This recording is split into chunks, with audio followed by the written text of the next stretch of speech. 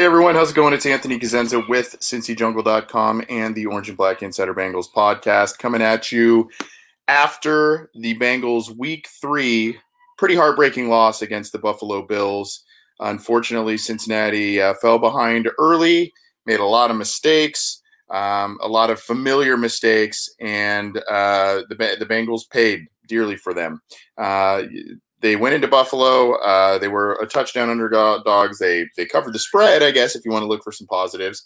But fell behind early, a lot of different mistakes, came back, almost had the game in hand. And, of course, an interception at the end ended the game early for the Bengals.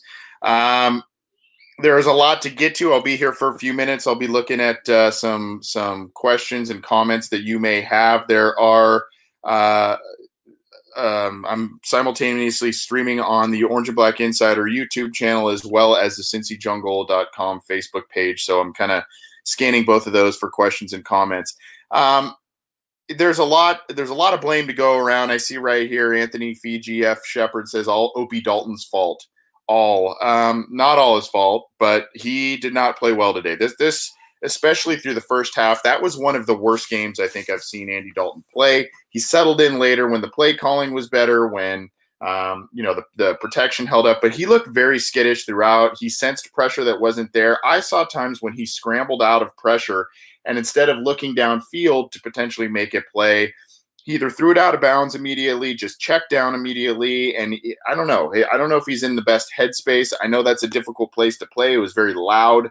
Some of the communication issues with the receivers were apparent, but it wasn't all his fault, but he was a big problem today. 2 interceptions, missed on a lot of throws. The last one to Auden Tate, you would hope Auden Tate with his great catching radius would make that play, but it was high and behind him all day. Dalton, even when he was hitting guys, the things seemed to be a hair off. His accuracy seemed to be a hair off. There was the play to Ross where you can blame Dalton or you can blame John Ross. You can blame both of them.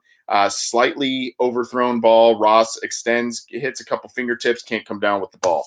There was a couple plays, nice plays to Boyd across the middle, but there are times where he had to stop on his route, make the catch, and continue on because the ball was behind him. The last interception there, like I said, high and behind Auden Tate, he tips it up, and it was a gimme interception for the Bills defense. So, this is Andy Dalton in a nutshell, right? He put them in a hole early, as well as a lot of other people did on that team. He got them in a hole early. He helped them climb out of it, and then at the end, when they needed him, did not end up playing, did not make the plays that needed to be made. A couple of nice throws on that final drive, but that last one, really cost them there. So. Not a good day for Dalton. Up and down day for the offensive line. There were times where they created a nice pocket for Andy Dalton. There were times where the running game was going well, and there are times where it was not.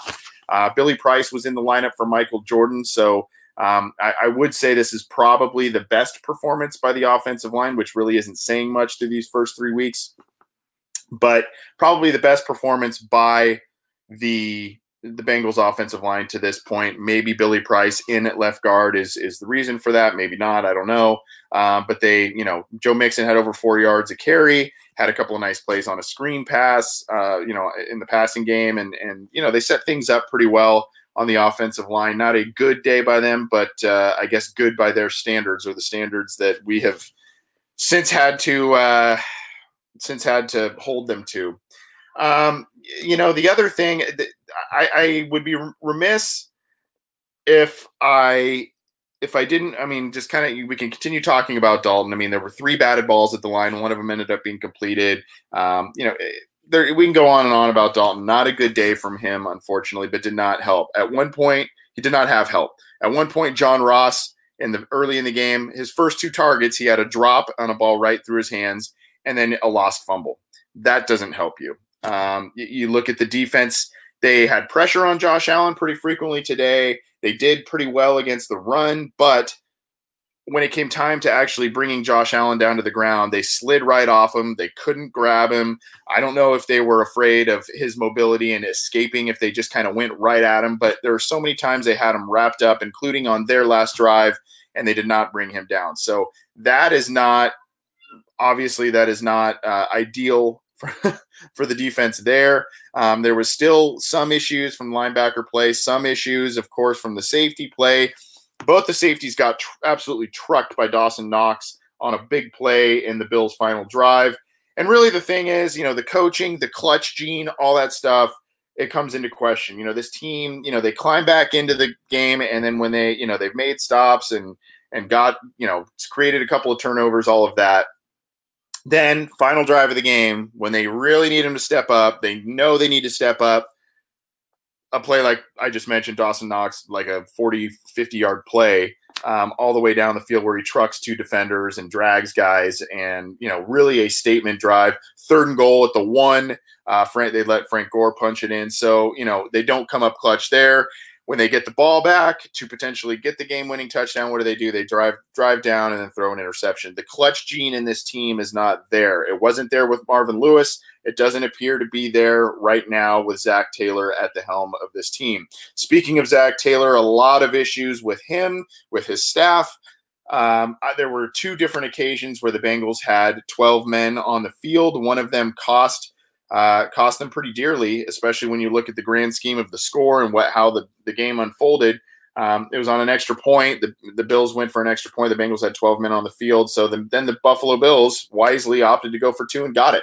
So, you kind of take that into equation there. It made, at the very end, it made the game a 4-point game instead of potentially a 3-point game or 2-point game where, the Bengals could have kicked a field goal and not, not needed to throw potentially an interception, all that stuff. But a lot of what ifs. The play calling by Zac Taylor on offense, particularly in the first half, was questionable at best, very uninspiring, nothing creative.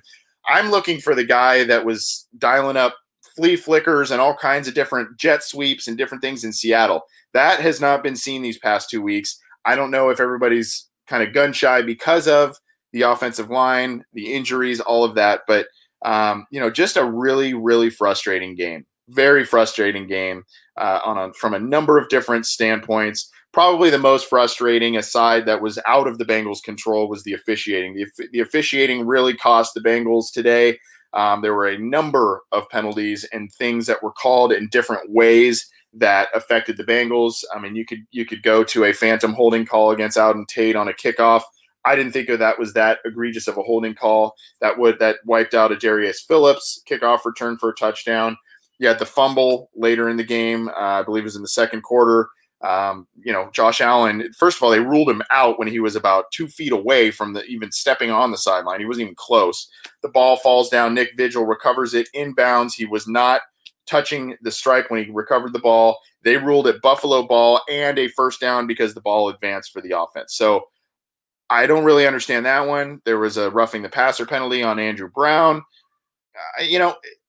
It just it compounded things of their own issues, their own mistakes. Seeing the officials really work against them today was not fun to watch. Not fun to watch. Chris Weston, if we go to 0-4 next week, I think it's time to just focus on next year's draft pick. 0-3 is, you're not really doing much at 0-3 in terms of postseason plans. So, the season isn't over, but this was a must-win game. And what drives me nuts, if you really look at the scope of what happened these first 3 weeks, this is a team who could very well be 2-1 right now. This was a very winnable game today. The Bengals had it in their grasp. They even had it in their grasp despite all the mistakes.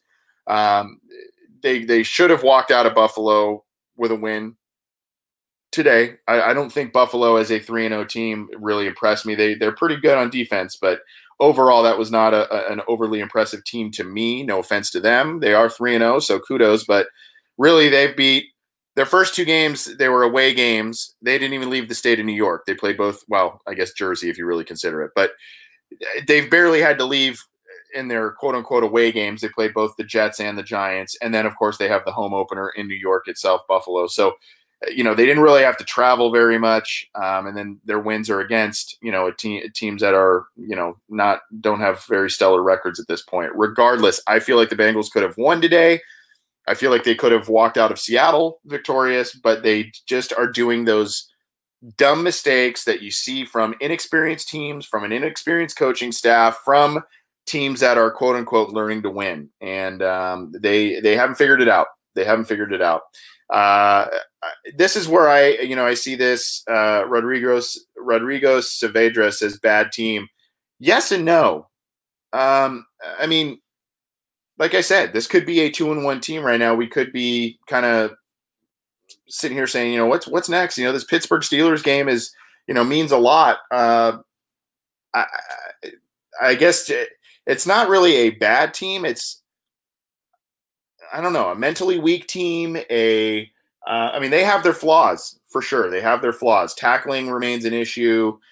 Consistency remains an issue. Some of the coaching decisions remain an issue. So, there are things that obviously this is a flawed team. This is a flawed roster, but I don't think that this is necessarily a bad team. There are a lot of talented players on this team. I think they're still trying to figure out, the offensive line. Is Billy Price in the long-term plans as a starter?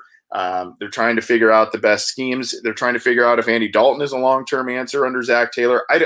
There's a lot of things. There's a lot of things at play. And I think, unfortunately, with a coaching turnover, the Bengals tried to sell it that they weren't a team in transition. They weren't a team that was rebuilding. I think, unfortunately, this is a kind of find yourself year for the Bengals. Find out who you're keeping around. If Zach Taylor is your guy long-term, find out who's going to start, find out what your draft needs are, and go from there. I do look at this team, though, and these flaws on this team, and I can't help but look at how the Bengals set themselves up for this in slow free agency periods, ineffective usage of draft picks, and bad luck in terms of injuries on some of those high draft picks. You look at that in these areas that are weak on this team: offensive line, linebacker, maybe even the secondary, and you can't help but think back to the slow free agency periods, the misses on draft picks, things of that nature. Jonah Williams on the sideline, AJ Green on the sideline. None of that helps. So, it's hard. It's hard for me to call this team a truly bad team. Obviously, it sounds weird to say when they're 0-3, but for me, I don't think they're overly bad. I just think they're making very, very poor decisions. They're making mental mistakes that good teams do not do. So I guess if you want to consider that a bad team, you can. I think the talent is somewhat there. Obviously, they have some areas they need to address, but it's just to me, it's mental mistakes, it's bad tackling. So a lot of that to me goes back to coaching and goes back to front office decisions on some of these guys. Again, I'm Anthony Cosenza with CincyJungle.com and the Orange and Black Insider.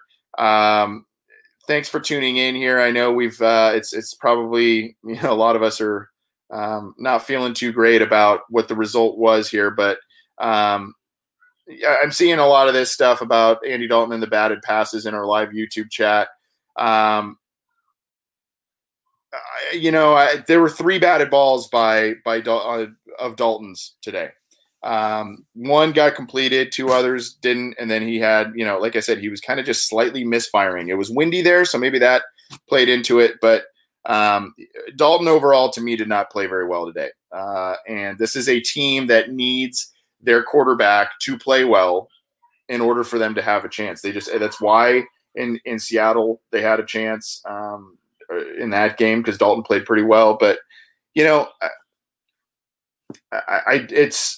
I don't know how much more we can talk about Andy Dalton. We could talk about him a lot, I guess, but by now we're in our 9th season with him. We know the ups and downs. We know he's a streaky guy. He's a streaky guy both from game to game, week to week, and he's also a streaky guy in game.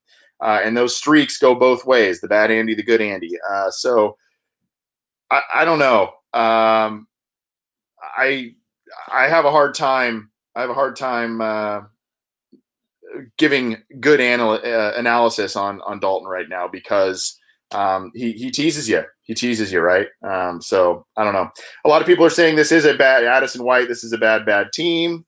Addison Wiley, excuse me. A lot of my favorite college team is the Cincinnati Bengals. Yeah. So, it depends on your definition of bad, right? If you think it's talent deficient, I don't think you're wrong, but I think there are talented players on this team.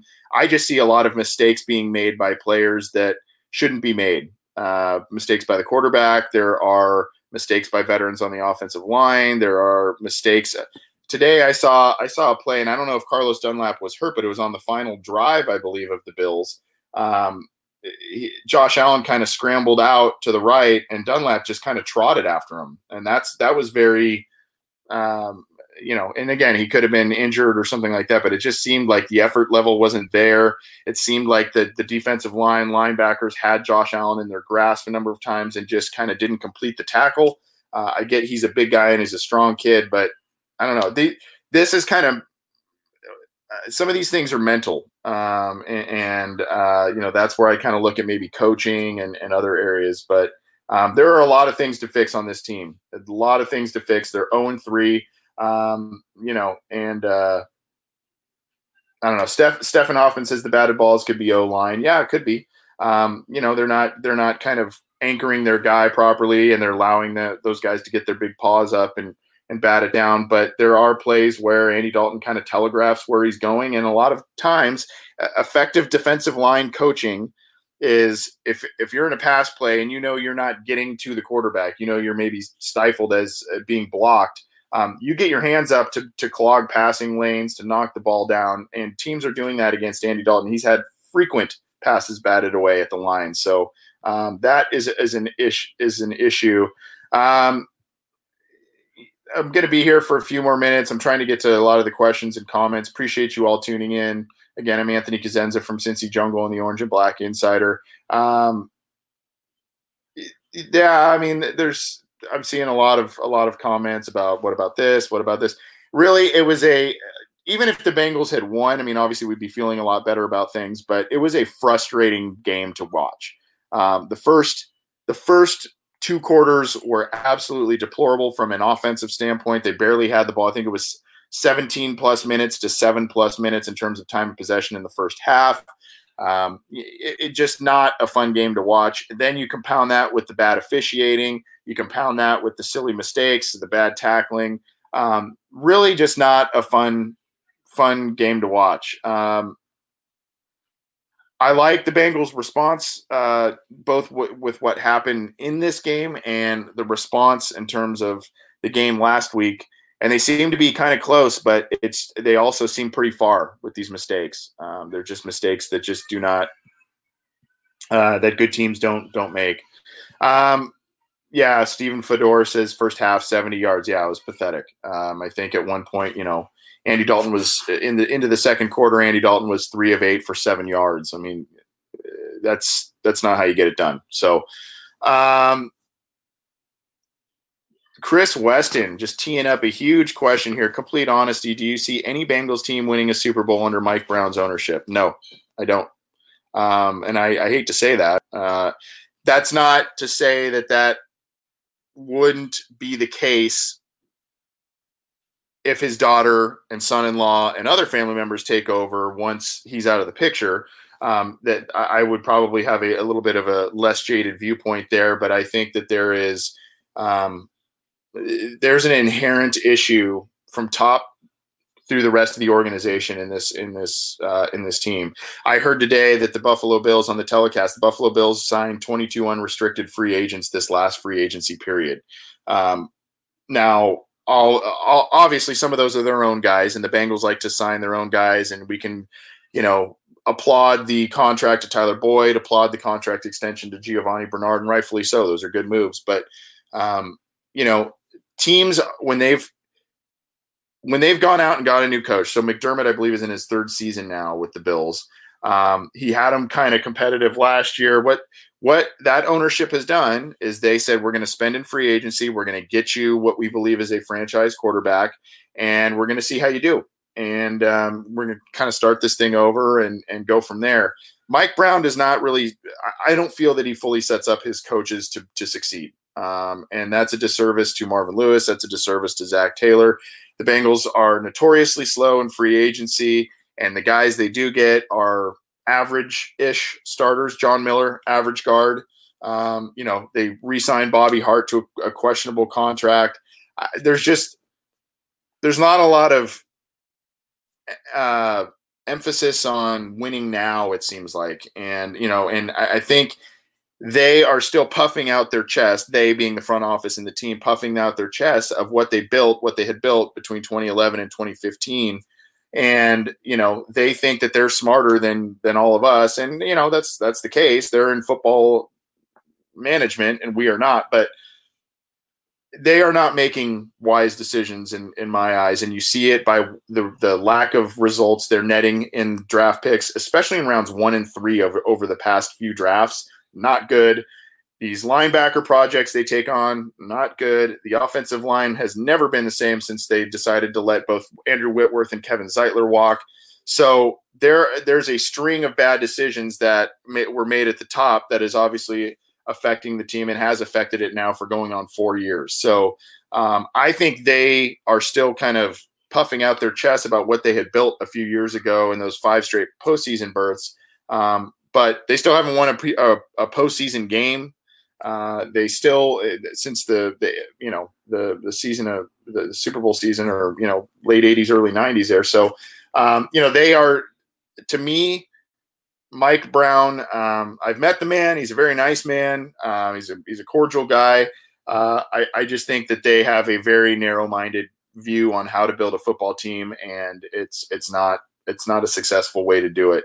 Now, that's not to say that Zach Taylor, his staff, they maybe get a generational talent at quarterback either next year, the year after, what have you, and they kind of round out the team, and they they catch lightning in a bottle like Sam Weish did. But I don't know. I don't see it, and I see this. I see mistakes right now as we sit here. I see mistakes that are being made by this team that either were already being made under Marvin Lewis or were not being made under Marvin Lewis. Mental mistakes and things of that nature that really are a sign of a team that a bad team, right? Whether that's talent deficient, just poor coaching, both, however you want to label it. That's just, I'm seeing signs of regression. I'm seeing signs of regression from some of the players that were some of the better players in the league last year, and Jesse Bates and Sean Williams, some of the 2 better players on their team. I'm seeing regression. I saw some regression today from Andy Dalton. That worries me. And you may not, I think we kind of all were maybe a little bit resigned to the fact that this was going to be a little bit of a difficult year because of the new coaches and all of that. This may be a transitional year, but I think I don't know. I guess I didn't expect some of the mental errors. And you heard the players hype up Zach Taylor. You heard a lot of people hype up this staff, and we're going to be better than people think, and all of that. And here we are, 0-3, when 2 games fell right through their fingertips that really could have helped them going forward. The Bengals now head to Pittsburgh to finish off the month of September. So that one doesn't seem, it's not as daunting as it usually is because there's no Ben, there's no Bell, there's no Brown, but that doesn't seem like a very good game. And the Steelers have obviously had the Bengals number in recent years. So that's on Monday night. Thanks for tuning in, guys. We're going to get out of here. I've vented and ranted. I'm sure you guys have done the same already as it is. In case you're just joining us, the Bengals tried to make a comeback against the Bills, lost in week 3, 17-21. Last minute interception as the Bengals were driving down potentially for the game winning touchdown, and started off very slow, rallied back in the second half, and unfortunately it wasn't enough. They're now 0-3. They've got the Steelers on the docket. We'll see where they go from here. I'm Anthony Cosenza. Keep it to CincyJungle.com for all the news, opinions, analysis, breaking news, all that stuff. Check out our podcast, the Orange and Black Insider Bengals podcast. We've also got a couple of different podcasts joining the SB Nation Cincy Jungle slate. So some film study by one of our contributors on Cincy Jungle and some others. So keep it there. We like to mix it up, but appreciate the time. Enjoy the rest of your weekend, and we'll see you next Monday as we break down what happens on that Monday night contest. Have a good one.